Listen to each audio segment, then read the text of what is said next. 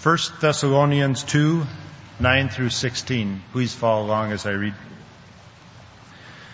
For you recall, brethren, our labor and hardship, how working night and day so as not to be a burden to any of you, we proclaimed to you the gospel of God. You are witnesses, and so is God, how devoutly and uprightly and blamelessly we behaved toward you believers. Just as you know how we were exhorting and encouraging and imploring each one of you as a father would his own children, so that you may walk in a manner worthy of the God who calls you into his own kingdom and glory. And for this reason we also constantly thank God that when you received from us the word of God's message, you accepted it not as the word of men, but for what it really is, the word of God, which also performs its work in you who believe. For you, brethren, became imitators of the churches of God in Christ Jesus that are in Judea, for you also endured the same sufferings at the hands of your own countrymen, even as they did from the Jews, who both killed the Lord Jesus and the prophets, and drove us out. They are not pleasing to God, but hostile to all men, hindering us from speaking to the Gentiles that they might be saved, with the result that they always fill up the measure of their sins. But wrath has come upon them to the utmost.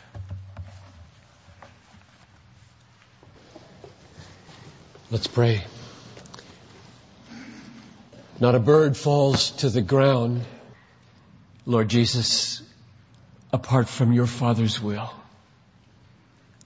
And I ask now, Father, that we would take heart that nothing befalls us but what the Father of mercies regards as good for us, as painful as it may be.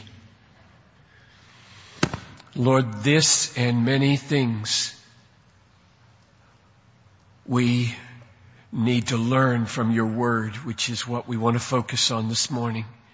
And so my heart's prayer is that we as a church and all those who are visiting with us in these two sites this morning would fall in love with the scriptures, that we would savor them like honey and cherish them like fine gold.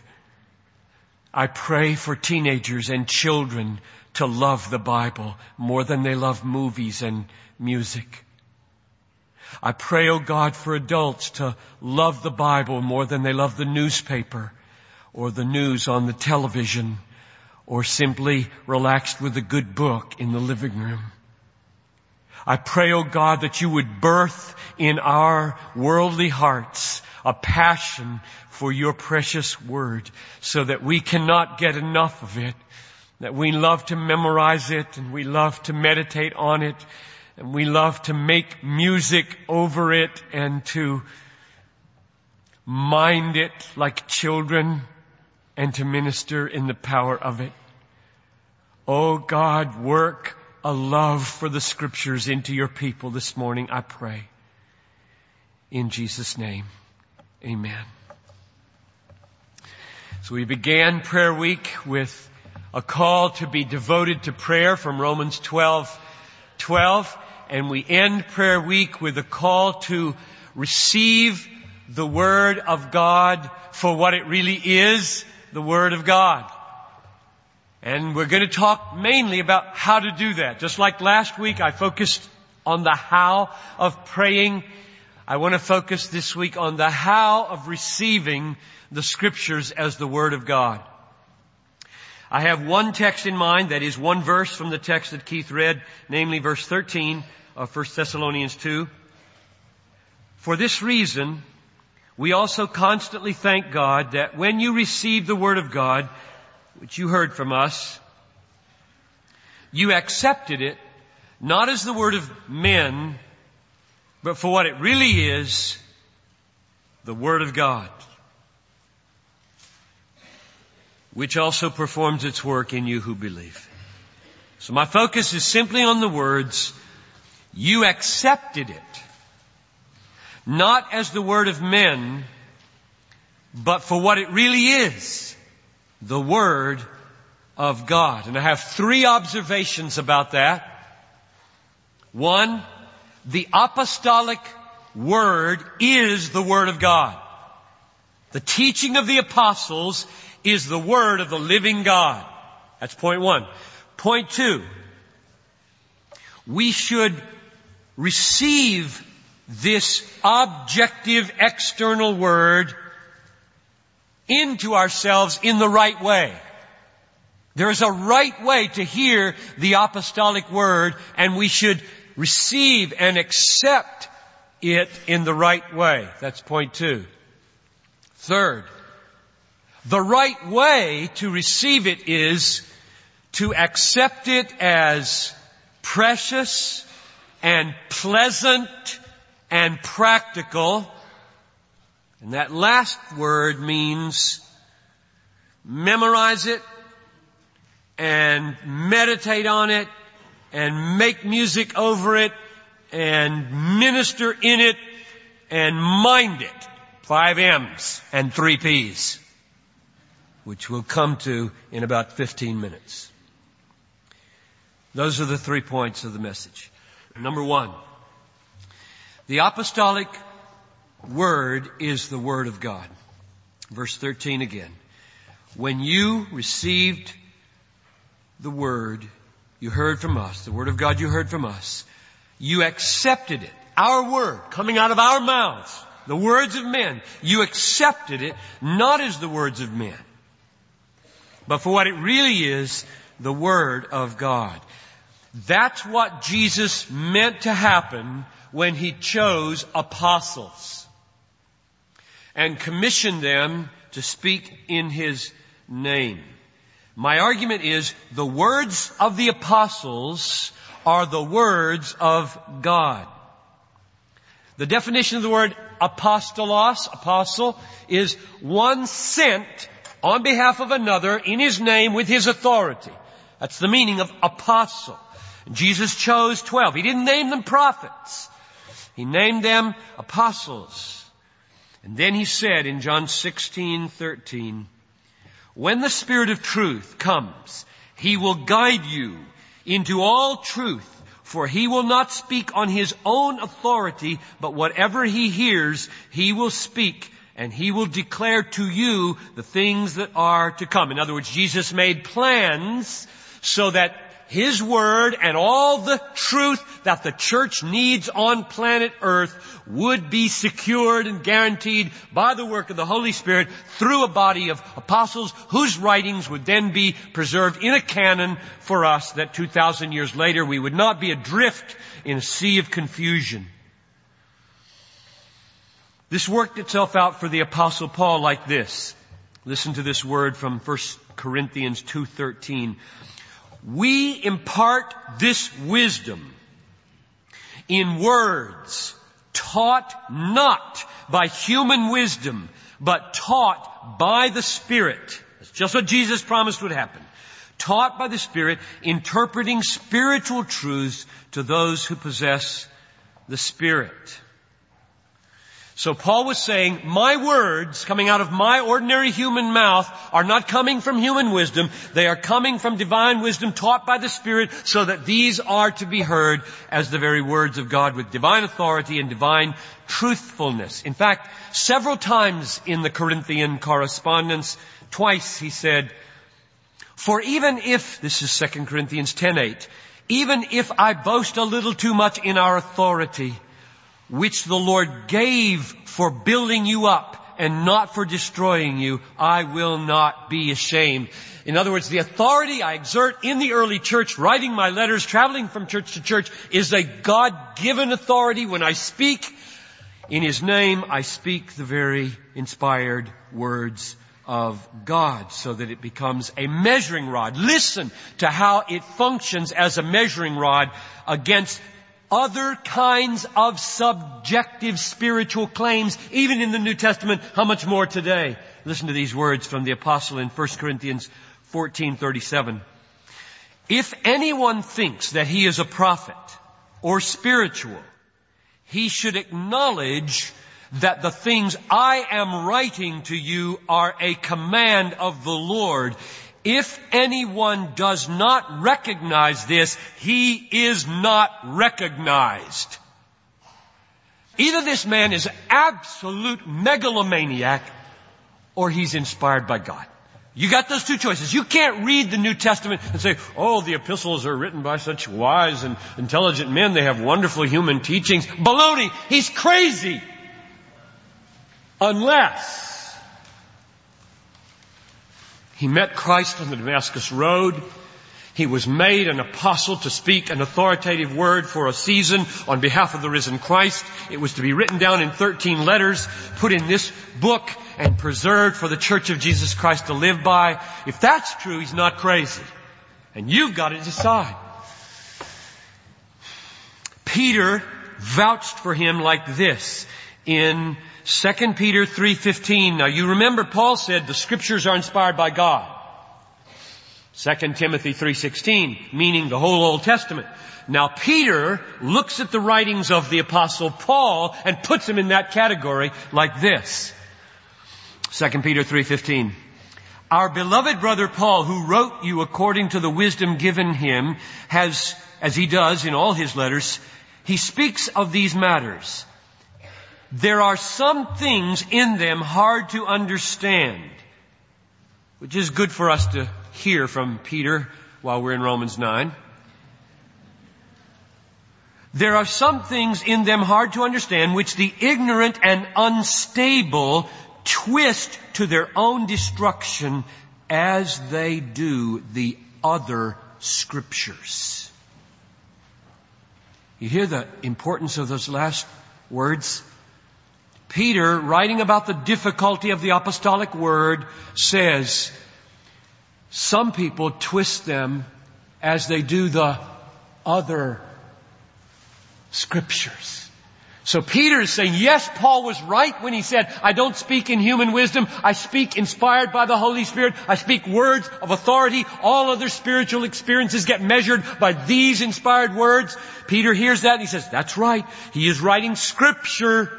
We apostles are called and endowed for a generation to write Scripture, to complete the canon of the Bible, to have it sewed up for a rule, for the church to be governed and blessed by until Jesus comes. Now, I am fully aware, as you are, that I have not just proved that the Bible is the Word of God. If you wanted to be a skeptic right now, you could simply observe I'm arguing in a circle. And I'm not arguing. I'm just expositing. I'm telling you what the apostles teach about the words of the apostles. That's not a proof that what they say is true. You have to wrestle with that on other terms. And in fact, if you want to wrestle with that further, I commend to you that you get a good book. We have lots of good books in the bookstore on Thy Word is Truth and good solid arguments for why we embrace the Bible as the inspired Word of God. But before you get to the is it so stage, you might want to know what it claims for itself. And in the very claim, God might do an illuminating work in your life. In fact, I don't believe, and you know this as well as I, that any child or any average ordinary adult ever came to believe in the Bible because of sophisticated scholarly arguments alone. Most people never had any access to such arguments. If that were the only way you could have a warranted and settled conviction that the apostles speak the Word of God, nobody would believe it. So the old catechisms went like this. This is a quote on question 5 from Keach's Catechism, which is kind of a Baptist version of the Westminster Catechism, which is 400 years old. The Bible evidences itself to be God's Word by the heavenliness of its doctrine, the unity of its parts, its power to convert sinners and to edify saints, but the Spirit of God only, bearing witness by and with the Scriptures. Now that's a little important phrase.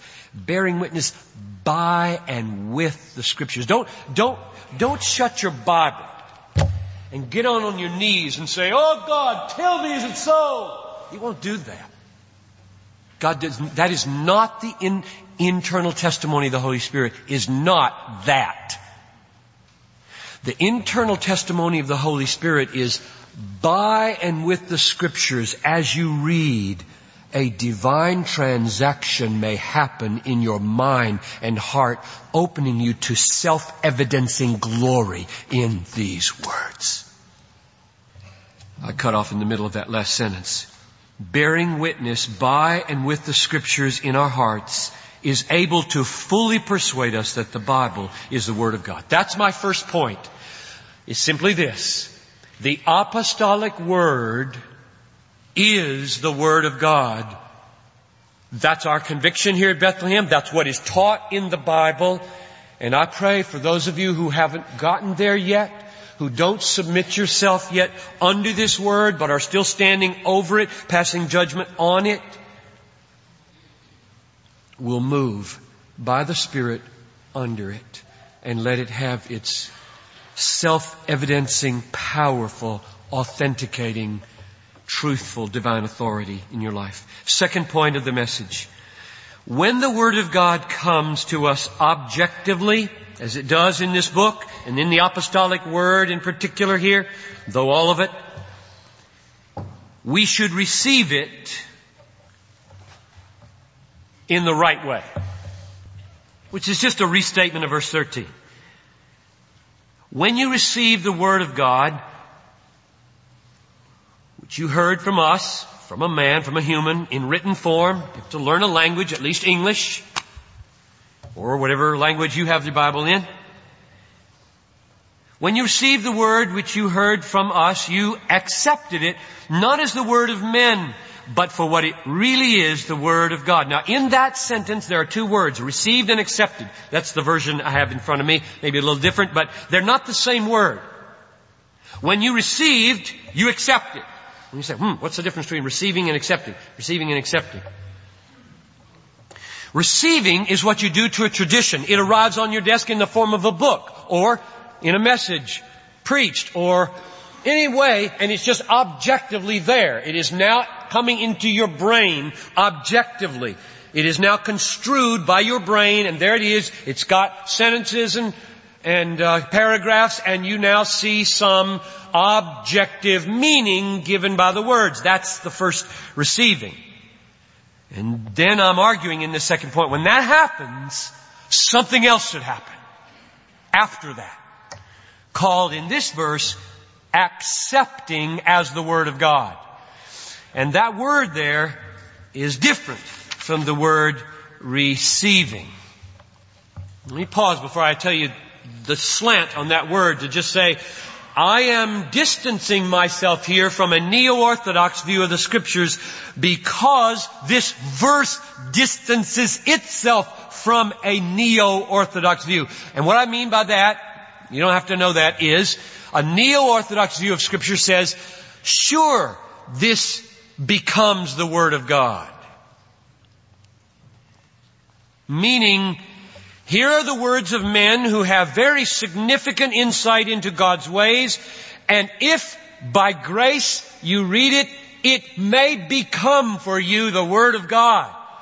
God may touch it with fire and it will explode in your mind and it becomes the Word of God. But objectively out here, it is paper and print, and it is not the Word of God. Or preaching that Paul preached, it was not the Word of God objectively outside of a mind and heart until God made it the Word of God. That would be a neo-orthodox view of Scripture. That won't fit this verse.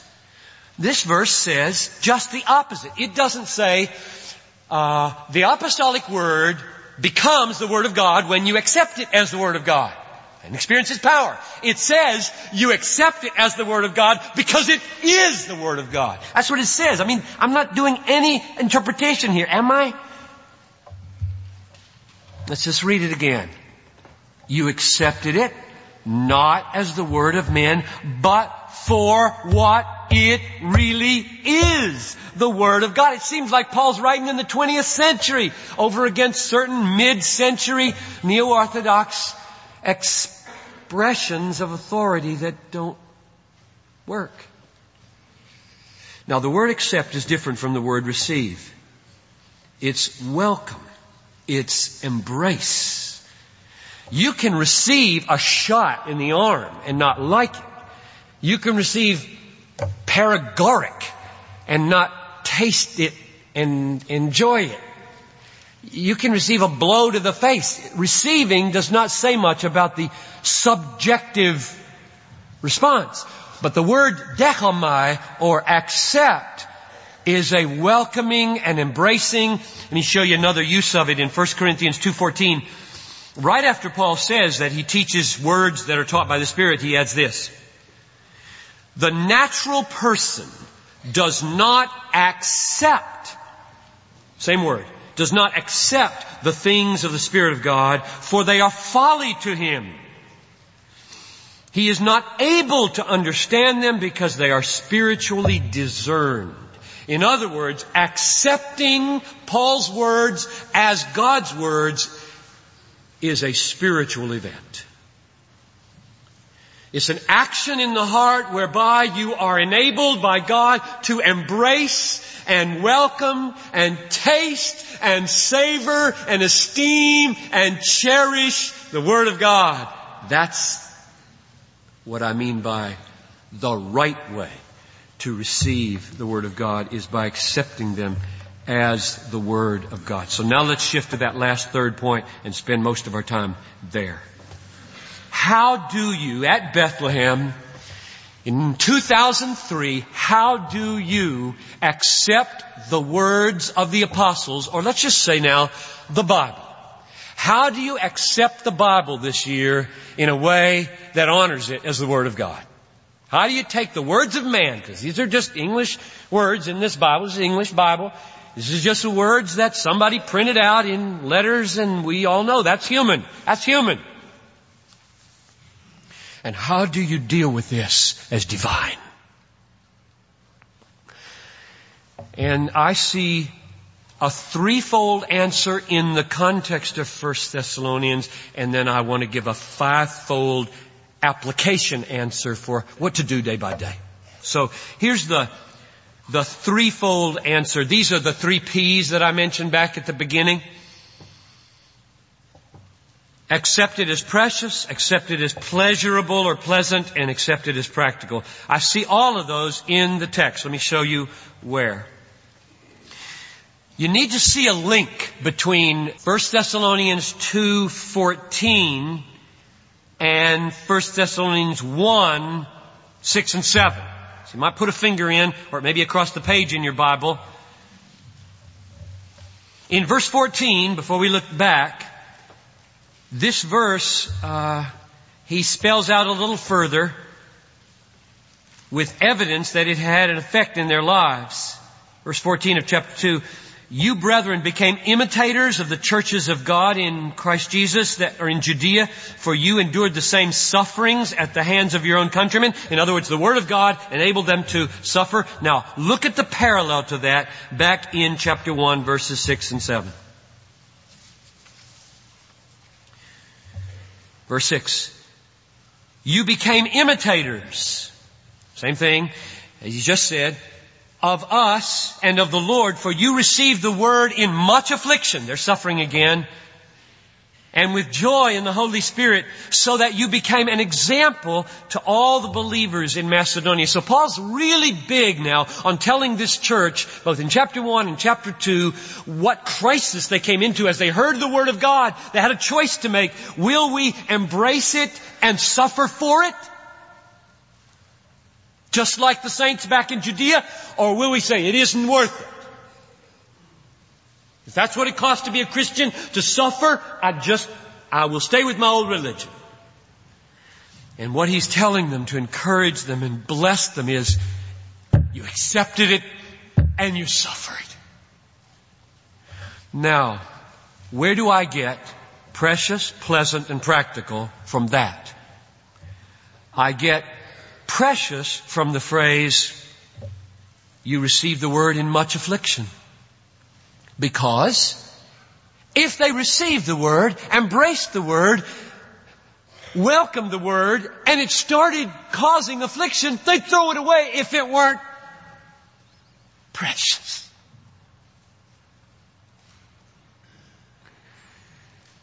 In these people's lives, by the grace of God, the Word of God had become more precious than comfort, more precious than security, more precious than safety, more precious than house or home or family.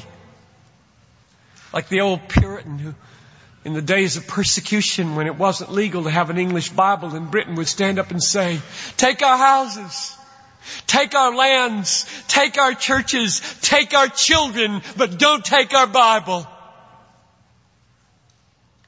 Is that your order of priority?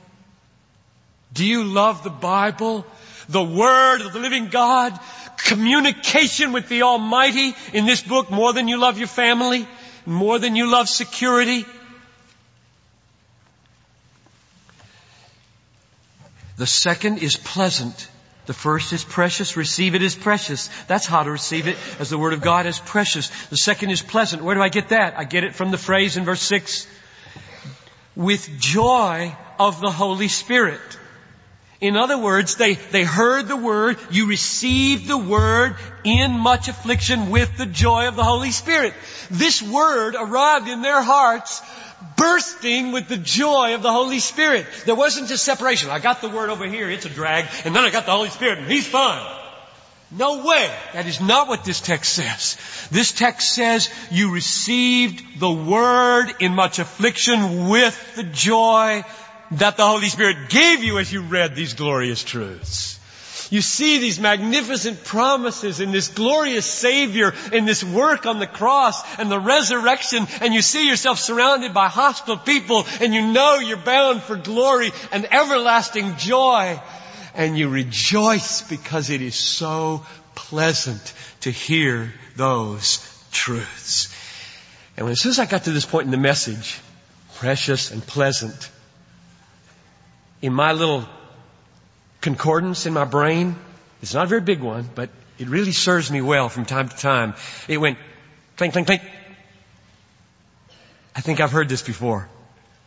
I think this issue of preciousness and pleasure, I know where there's some place in the Bible where the Word of God is spoken of that way. I wonder if you know where it is. It's Psalm 19 verse 10, and it goes like this. More to be desired are they, the words of God, more to be desired are they than gold, yea, much fine gold, sweeter also than honey and drippings from the honeycomb. And I said, aha, gold is precious and honey is pleasant. You want to know how to receive the Word of Scripture as the Word of God, the way they did and the way we're supposed to? Receive it as more precious than gold and more pleasant than honey. Do you speak of the Word of God in those terms? It is sweet to my taste.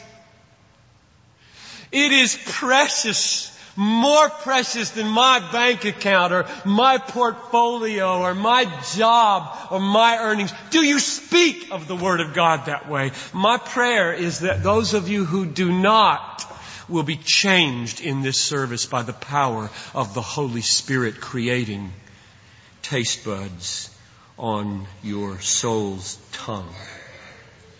The third P is practical. It's precious, it's pleasant, and by practical I simply mean it changes us. And I see that in verse 7. So you receive the Word in much affliction as very precious, with the joy of the Holy Spirit, because it's so pleasant, so that you became an example to the believers in Macedonia and in Achaia. Their lives were so changed by this preciousness and this pleasure that they got a reputation all over the Eastern world of faith. Why? The Word changed them.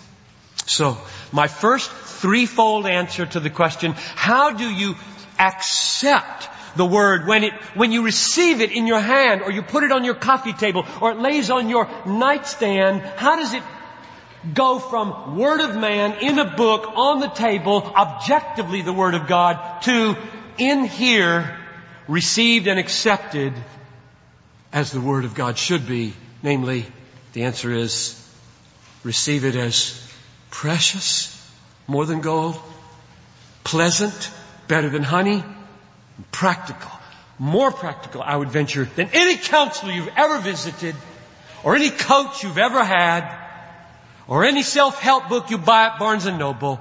This book is practical. Now, finally, the 5 M's. If this is so, what should I do with the book? I mean, practically, you said those 3 P's, and I hear that. I want that to happen. It isn't happening the way I'd like. What should I do? Here are my 5 practical, nitty-gritty outworkings of those 3 P's. Memorize, meditate, make music, minister with it, and mind it. Let's take those one at a time. Number 1, memorize Scripture. I hope that you will not leave this morning until you are up to speed on the fighter verse and at least consider the possibility of memorizing longer passages than you've ever memorized in your life. Some of you might want to go for Philippians this year. We've got elders and have had elders who've memorized James, 1 Peter, Philippians, at least half of Romans. Your elders love the Word of God. They believe in the importance of memorizing Scripture. One of them memorized the Sermon on the Mount. One of them memorized 14 to 17 in the book of John. And I'm not talking 20 years ago. I'm talking now. Now, memory is precious. And when you start losing it, it becomes more precious. And those of you who are younger should work harder, even though those of us who are older have to work harder, because it's not easy to memorize. And I will not treat you nicely if you say to me, I'm old and it's hard, and so I don't. I do not buy it. Yeah, you might have to say it 100 times instead of 5. You can say it 100 times. You're going to need it when you die. And you're going to need it before then when somebody else dies. We are not playing games. This is the Word of the living God. Turn off the television, for God's sake. Turn it off and learn the Scriptures. People are going to hell. People are in sickness. They're in dire need. They need truth. You shall know the truth, and the truth will set you free. And our mouths are full of ashes and husks. It is very, very precious. If you felt it as precious as gold and as pleasant as honey, you would memorize it. You know why? Because honey in the jar, in the cabinet, doesn't taste good. This is not rocket science. Honey in the jar or the bear in the cabinet doesn't taste good. Neither does this on the shelf at 10 o'clock in the morning during break time at work, when you need to talk to somebody about what you love. Put it in your mouth by putting it in your memory. Everything goes better with memory. All the other M's depend in part upon memory. You will meditate day and night if you memorize. You'll make music with the Word of God if you memorize it. You'll minister with it if you memorize it. You'll mind it better if you memorize it. Psalm 119:11. I have stored up your word in my heart that I might not sin against you. You want to be more triumphant over sin? Memorize Scripture.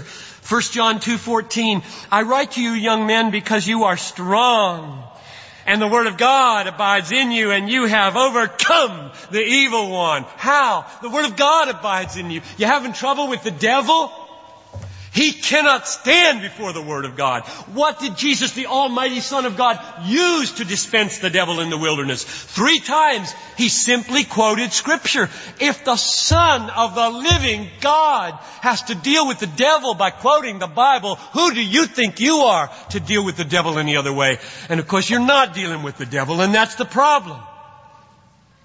You cave over and over again to do the default worldly stuff, and you let the disinclination sown by the evil one to triumph over the seed of desire, which I get to try to sow 30 minutes a week, or your small group tries to sow. May God give us strength. Get the fighter verses and make much of them. Get Andy Davis's book and get it into your heart. I'll tell you, just a few chapters memorized makes all the difference in the world. Pick a few Psalms. You all know Psalm 23. You're halfway there. You can memorize 2 Psalms this year now. Do Psalm 1, then Psalm 8, then Psalm 121. There's a big link between this message and last week on prayer. If you wonder, how come you're preaching this in prayer week? I thought this was supposed to be prayer. There is a connection between prayer and the Word that is worth dozens of sermons. Let me just say a minute about it. Those who do not memorize Scripture generally pray worldly prayers. They pray like unbelievers pray. You listen to them. You don't hear the substance of the mind of God. You hear an expression of worldliness turned Godward. Give me this, give me this, give me this, give me this. None of it bad, just what the world wants. Whereas people who memorize the Scriptures, it starts shaping their longings and their desires. Is it any surprise that God will hear such prayers? Because it says in Romans 8:27, the Lord knows and hears the mind of the Spirit when He prays for us, because He intercedes for the saints according to God.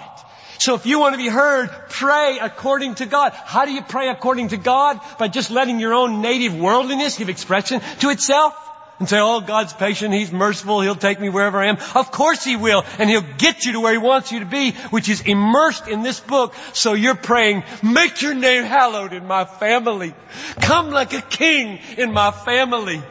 Help us to do the will of God in my family like the angels do it in heaven. Guard me from temptation. Help me to gouge out my eye rather than fall into lust. Oh God, work your meekness into my life. Help me to hunger for righteousness. And it'll just keep coming and coming and coming, because you're so full of what God wants for you that you'll begin to pray with tremendous confidence that He's hearing you.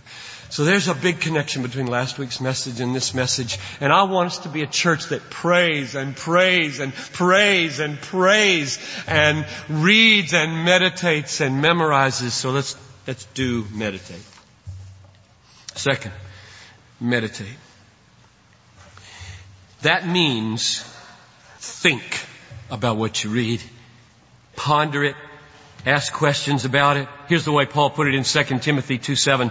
Think over what I say, for the Lord will give you understanding in everything. Think over what I say. That's like saying, Timothy, don't let it go in one ear and out the other. Grab it in the middle and hold on to it. If it starts to go out the ear, grab it. Pull it back in. Think about it. Take every word and focus on a different word, like we did in the early morning prayer meeting this morning. Here's a suggestion for how to meditate. Whatever method you use for reading the Bible this year, do this.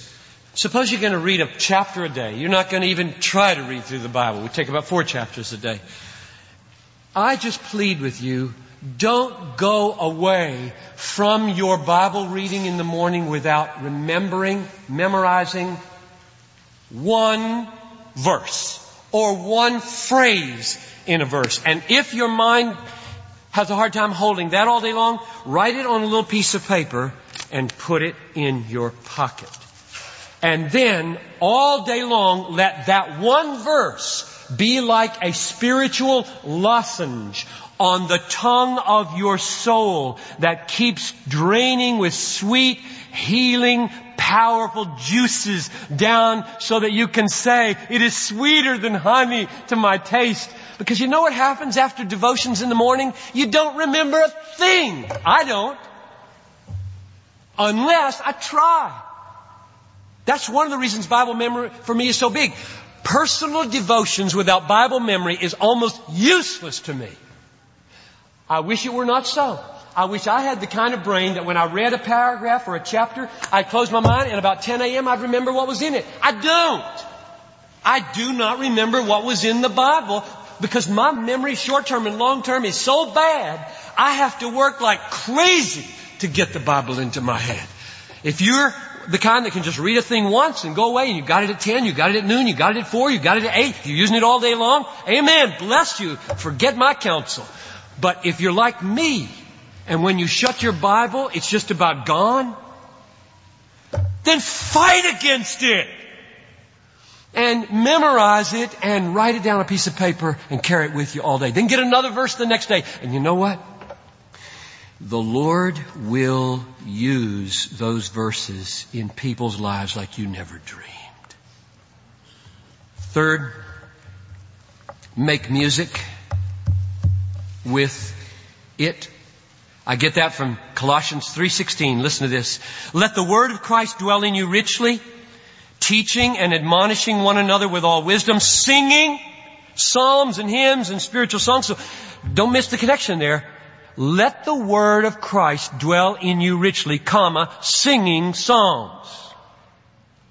The adverbial participial connection there is, this is the way it happens.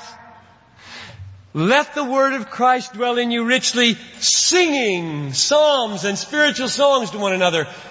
We've got all the good hymns and all the good worship songs are replete with Bible, either explicitly or by echo.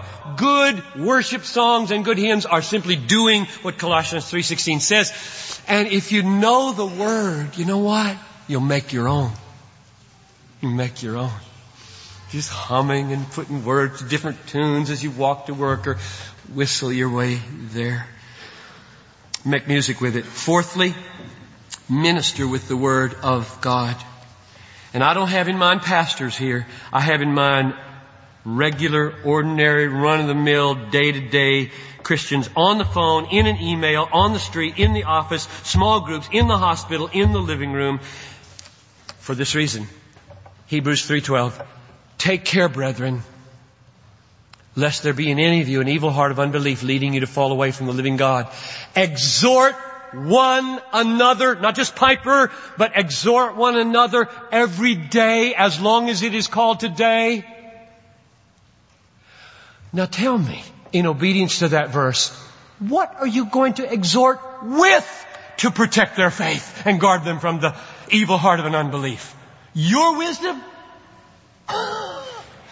You think you or I could say anything that will rescue a person from the clutches of the devil and from the power of the world and from the corruption of sin? Hopeless. Absolutely hopeless. One sword cuts to the division of soul and spirit, bone and marrow, and that is the Word of God. And this says, every day exhort each other like that. If you love people, you'll read, meditate, make music, and memorize the Bible, because you won't want to just speak in your own power. You will want to speak in God's power. Oh, I have made so many mistakes early in the ministry in this regard until I learned I've got to memorize it. My first years here, I had some of the most awful experiences at the hospital. One of them was when Roland Erickson's wife had a heart attack. Now, Roland and she are both going to be with Jesus now. And I arrived there. I was so proud of myself. I got there fast, just like a pastor's supposed to do. And she's in coronary care, and we don't know if she's going to make it, and Roland and the whole family are there, and he looks at me and he says, share a word with us, Pastor John.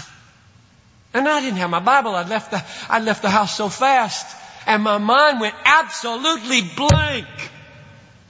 Zero. Isn't that amazing? That's Satan, and that's a weak plan. And I went home and I cried like a baby. I prayed, some general prayer. And I got down, I said, never, ever will that happen again. And I opened my Bible to Psalm 46, and I could say it in my sleep today. I said, I'm going to memorize one wonderful refuge psalm that'll work everywhere on everybody's crisis, and I'm going to make that my portion. And then out from there, I'm going to learn as many others as I can, so that when I arrive on the scene of any tragedy, I will have something the Holy Spirit can make use of to bless people. And that is not the job of pastors. That's the job of Christians. So love each other by memorizing Scripture and ministering them. So listen, I'll give you a very precious, personal longing of this pastor. If you have any access to me in my next life, that is, the years I have left to live before I die, which could be this afternoon, or it could be 20 years from now. My dad's 84, so I have no idea when I'm going. If you have any access to me, give me the Bible when you come. Give me the Bible when you come. Don't make small talk with me about the Vikings. Spare me. When I'm confused, give me the Word of God. When I'm arrogant, elders rebuke me with the Word of God. When I'm lustful, close friends rebuke me, comfort me, help me with the Word of God. When I'm frightened, stabilize me with the promises of God. When I'm suffering, give me consolation in the Word of God. When I'm angry, give me the Word of God about His justice and forgiveness. When I'm dying, give me the Word of God. I plead with you, whoever is going to be there, minister to me the Word of God. Finally, mind the Word of God. I wanted M's. I think mind works. It's a verb, not a noun in this sentence. Children, you should mind your parents. That's the context. That's the meaning of mind. Mind, that is obey the Word of God. If you want you can just say obey. But if you want 5 M's, you have to say mind. Jesus said this, all authority is mine in heaven and earth. Now, Bethlehem, 2003, go. Missionaries, go. Christians, go. Make disciples of all nations, baptizing them in the name of the Father and of the Son and the Holy Spirit. Here it comes. Teaching them to mind. Teaching them to observe all that I have commanded you. All these wonderful red pages in here. And by implication, all the pages in here, which are the word of the Lord. So we're told to mind. Isn't it wonderful that after he says that the words of God are more precious than gold, yea, much fine gold, sweeter also than honey, and drippings to the honeycomb, he adds this verse 11, chapter 19 of Psalms. Moreover, by them is thy servant warned, and in keeping them there is great reward. Mind them, because just like in a family, parents, they don't want the children to mind under constraint. And therefore, when children are minding, everything's working. Everybody's happy when there's wonderful submission to appropriate authority. God's not trying to ruin your day. In fact, it says in 1 John 5:3, this is the love of God, that we keep His commandments, and His commandments are not burdensome. Isn't that great? This is the love of God. What does it mean to love God? Test yourself now as we close. Do you love God? And you might say, well, how can I know if I love God? The answer of 1 John 5:3 is, this is the love of God, that you keep His commandments and they are not burdensome. In other words, love to God means You delight to do what He says. So let's sum it up and draw it to a close. 2003, last week, be devoted to prayer. This week, accept the apostolic word for what it really is, the Word of God. How? By cherishing it as more precious than gold, and by savoring it as more pleasant than honey, and by living in it as more practical than all the self-help books or counsel in the world. And then very practically the 5 M's. Let's together as a church devote ourselves to prayerful memorizing the Scriptures this year, and prayerful meditation on the Scriptures this year, and prayerful music making with the Scriptures this year, and prayerful ministry to one another with the Scriptures this year, and prayerful minding or obedience of the Scriptures this year. Oh God in heaven, I know that it's one thing for me to plead and to try to use the Scriptures to kindle a love for the Scriptures, and it's another thing for it to miraculously happen in the hearts of children and teenagers and single adults and married adults and older people, widows and widowers.